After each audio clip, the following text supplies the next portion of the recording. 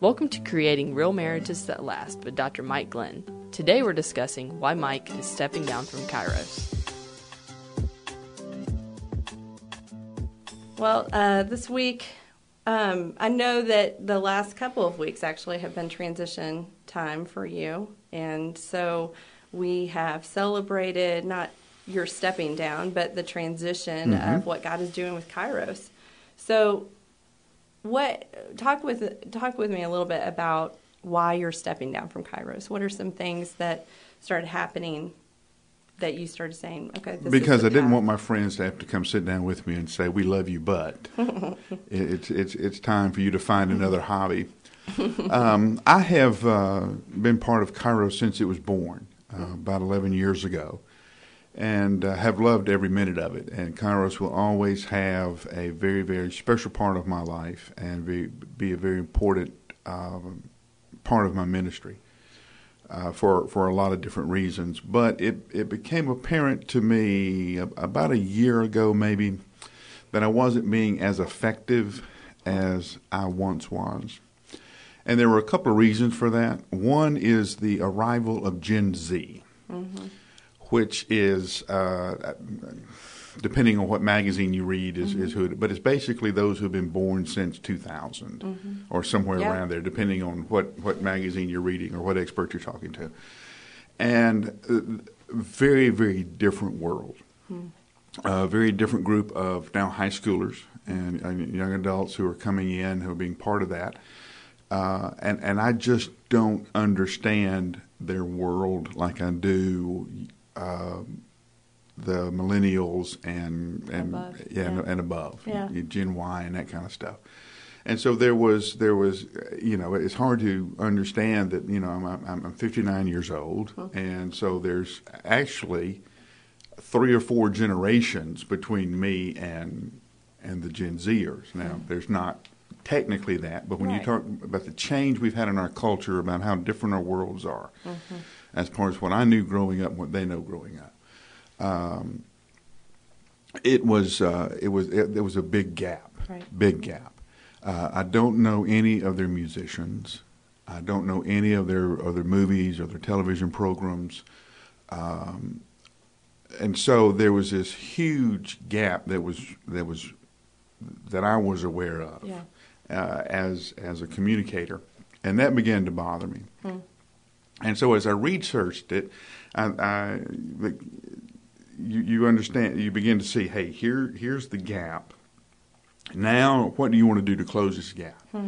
Do you want to become an expert in Gen Z? Right. And, okay, yes, I can do that. Right. I know how to do that. But what's the trade-off? What am I having to give up to become an expert in a very, very focused area of my ministry? And so it was then that I began to say, maybe it's time for a transition. So you have that part of the river. You have the growth of our campuses and the Middle Tennessee Initiative and the ministries of Brentwood Baptist Church that need more and more of my direct attention. More of the pastors need my time to say, okay, this is the way we want to do it, and this is how you can, the kind of coaching that you have to do, that you get to do when you're involved in that. So there was part of my time. I'm a grandfather now, and I want to create a little capacity for Mackenzie Rose. So there were a lot of streams coming together, and so I started talking with some friends that I really trust, who know me, who know the ministry, who know that generation.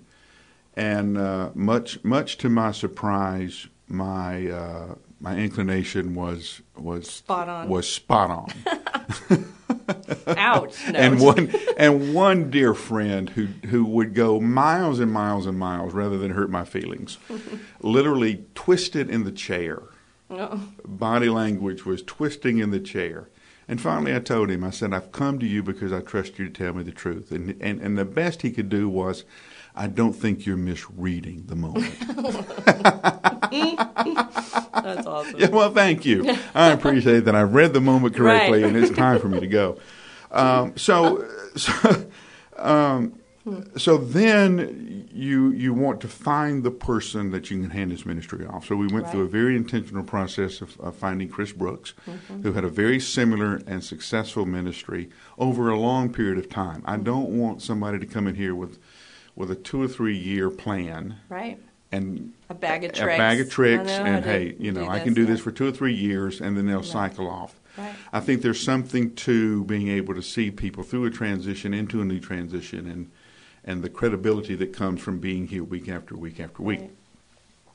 Right. Chris has that kind of track record, and even more to my personal delight was how reluctant he was to talk to us. He was very happy, very fulfilled in what he was doing, and saw himself staying there for a long time. And so it took some amount of convincing to get him to talk to us. And so all of that was kind of confirming, and then the whole process we went through, the people he met, they were all saying, yeah, we think this is the guy.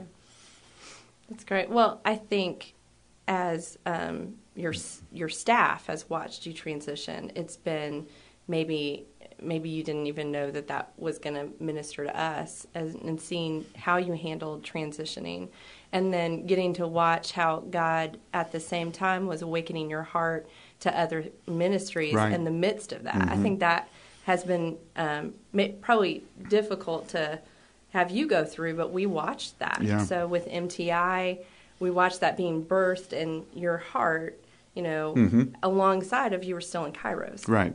So I think that's huge for us to see just transitions. Yeah. In ministry. The other part of it is I can see where Kairos needs to go. I can see this next hill they're going to have to climb, and I'm not sure I have the best set of gifts to help Kairos get there. Okay. And so it was really out of deep love for Kairos that I decided that, hey, it may be a good time to transition this. Now I'm still going to be involved and drop in as the grumpy old grandfather from time to time, but the day-to-day things, and that's been confirmed. They're really hurting my feelings by how well they're doing without me. Right. I didn't want them. I didn't want them to crumble. Right. But completely. A couple of days of stumbling would have made me feel better. But the leadership team has quickly. They're cohesive. Mm-hmm. They've adapted with Chris. Chris is doing a really good job of building key relationships. The young adults at Kairos have responded well to him. In fact, we brought him in and let him, and he didn't teach for a while just so he could build the relationships. Right. And so one night we were there, and I looked over, and there was about 20 people standing around Chris, and there wasn't anybody talking to me. So I said, well, I'm done. I think they have they've decided that it's okay for me to go. But I want Kairos to continue to do well and thrive.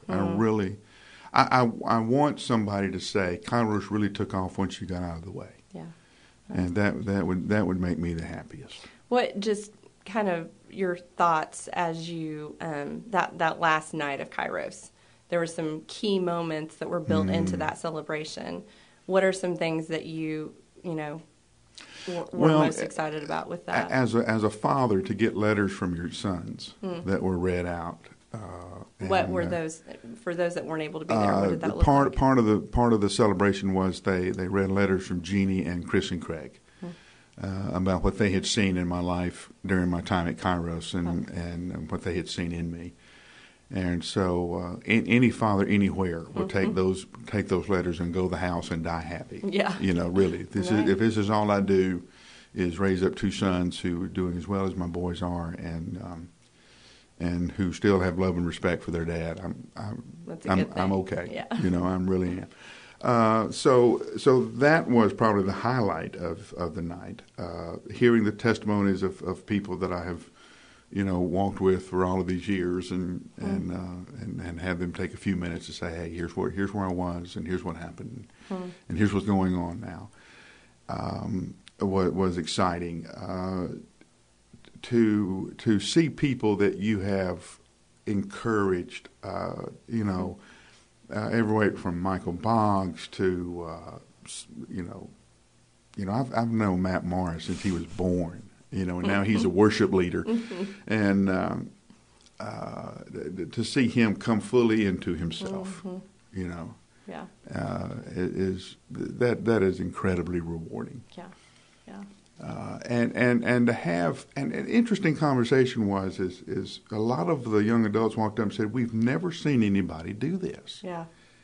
When they leave, they leave, or they get fired. Right. But nobody, they're either wounded or kicked out. Yeah, that's right. Yeah. And they said, we've never seen anybody say that there's a time for everything.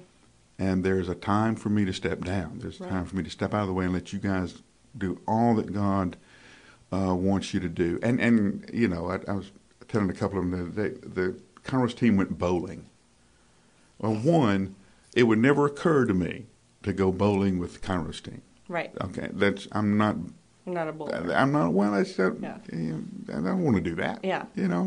So two, to think about, okay, this team needs to go bowling. Then to take pictures of it.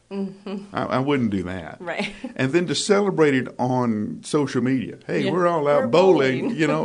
I wouldn't do any of that. Right.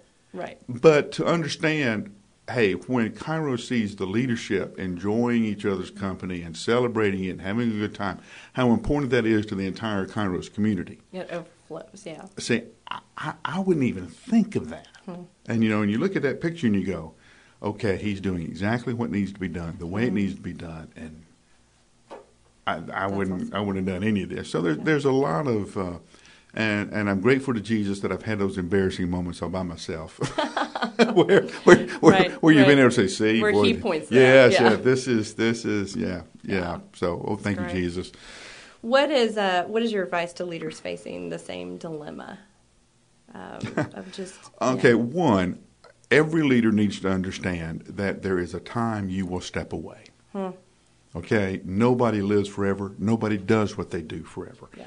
That there are seasons in your life, and you need to know what time it is. A lot of us stay too long and kill what we love most because our ego or our self-identity or our self-worth is so tied up in the process. Yeah. Kairos is a lot like my sons. I raised my sons to leave. I raised them to be men on their own and to make their own life. And my goal for Kairos was always that there'd be a time when you guys would be doing this on your own. You wouldn't need me to walk with you day to day like I've been doing for these 11 years. So that happened. My energy changed. My interest changed. And that's okay. Right. Those are indicators that this it's okay to step back. It's okay to give it to somebody else to do. You're not going to be there forever, so you need to have a plan for how you will step out. You need to have an exit strategy. Yeah. Of whatever you're doing. You need to be, and with that, you need to be training the leaders. We all say, hey, you never know, you could fall over dead tomorrow, there's no promise of more time and that kind of thing. But we never live that way. So your leaders should know, here's what this ministry is about. Here's how we do it. Here are the priorities that we feel God has led us to do, and here's how we're working them out, so that if something does happen to you, the ministry doesn't stop. Right. We always want to say that, hey, they couldn't do it without me, therefore I'm an incredible leader. They just couldn't do it without me. No, you failed as a leader if they can't do it without you. And so I early on to it, I understood, hey, I'm going to be handing this process off.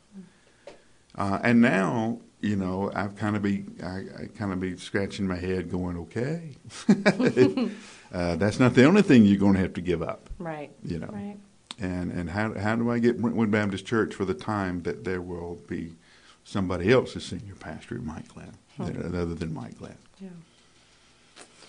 And I'm going to be the hateful old guy sitting down in the pew going, this guy can't preach. What's wrong with him? You know? You'll be looking at your watch, Yeah, right? Yeah, writing little notes Newspaper. going, what's wrong with you? You know? That's great. We never would have done it that way. So. That's good. Thanks for listening in on the conversation. If you want to find out more about Dr. Mike Glenn, you can go to MikeGlennOnline.com, or you can follow him on Twitter at Mike Glenn. You can also download a free copy of 170 Ways to Love Your Spouse on his website, MikeGlennOnline.com.